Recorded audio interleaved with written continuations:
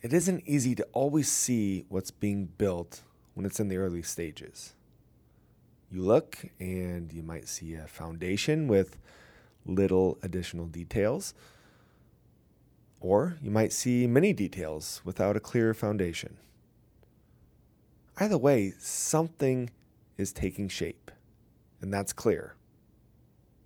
And it's only after a period of time, perhaps a long time, that you can truly see what's being created.